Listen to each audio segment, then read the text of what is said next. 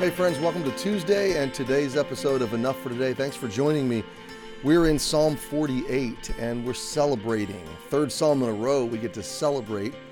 And these were the people's responses to God's deliverance, God's victory over the armies of Assyria. And we left off yesterday with just this one phrase, as we have heard, so have we seen. And we talked a lot about hearing and seeing the fruit of our faith. Now, literally, the sense of this is that the news of the victory had traveled to pilgrims, to people that lived around Israel and throughout the nation. And now is their opportunity to come and see for themselves. So they nearly lost Jerusalem, and now they're able to pilgrimage into Jerusalem for maybe a feast or a time of worship, some significant moment, and they are now there to validate everything that they've heard, everything that they have celebrated by faith. You know, they believed the report, and so they were celebrating from afar, and now they're in the city of God, and they are experiencing, they're seeing the victory. It's real, it's 3D, they're immersed in it. So look at verse 9. We have thought of thy loving kindness, O God, in the midst of thy temple. So here they are, you know, they've heard this story. They have only imagined this reality, and they've dreamed of going to Jerusalem and being there in person to worship God. This was the center of life for Hebrews. God was the center of Jerusalem. Jerusalem was the center of the nation.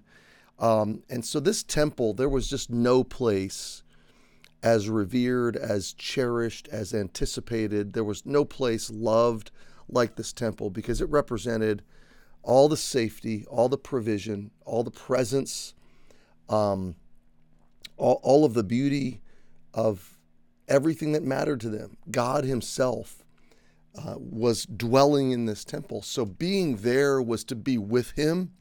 Being there was for him to be with them.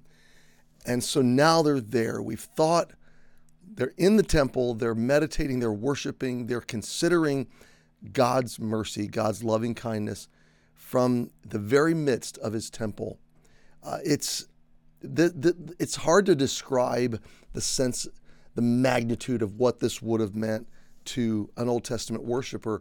And in the light of everything they have experienced with God, to bring it in the New Testament, to think of what Jesus did and has done for us, to bring us into his presence all the time, that we are now his temple.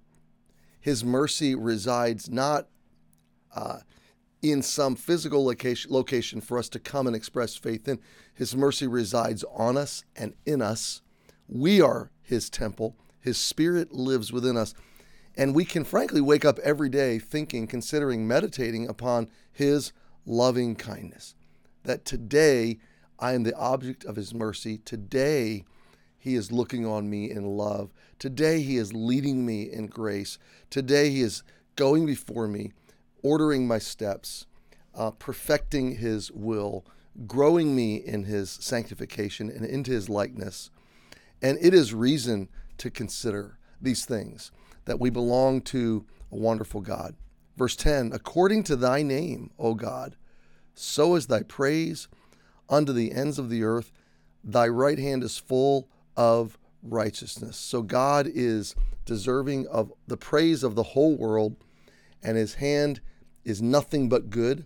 In his hand is nothing but perfect purity, holiness, and perfect justice. And so verse 11, let Mount Zion rejoice. Let the daughters of Judah, the children of God, maybe would be a broader sense of that, be glad because of thy judgments, or because of his judgments. So now this psalm brings into celebration God's righteous acts, that in the end, we're going to see what we've placed faith in. We're going to be in his presence commemorating his mercy, and we will celebrate all of his reason, all of his justice, all of the execution of his good and perfect plans. So be reminded today, my friend, you may be looking at circumstances that don't seem right.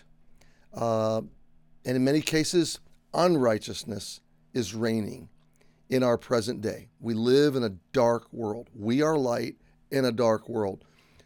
But our God will establish himself. He will receive praise from the ends of the earth. He will prove himself to be not only real, but full of holiness, full of righteousness, full of justice. And now we can be glad in that by faith. And one day we will celebrate and be glad by sight. Our faith will be sight. Here's my assignment for you today. Look for him. Look for clues to his presence, reminders of his mercy throughout your day today. Happy Tuesday. We'll see you tomorrow, and we'll continue through Psalm 48.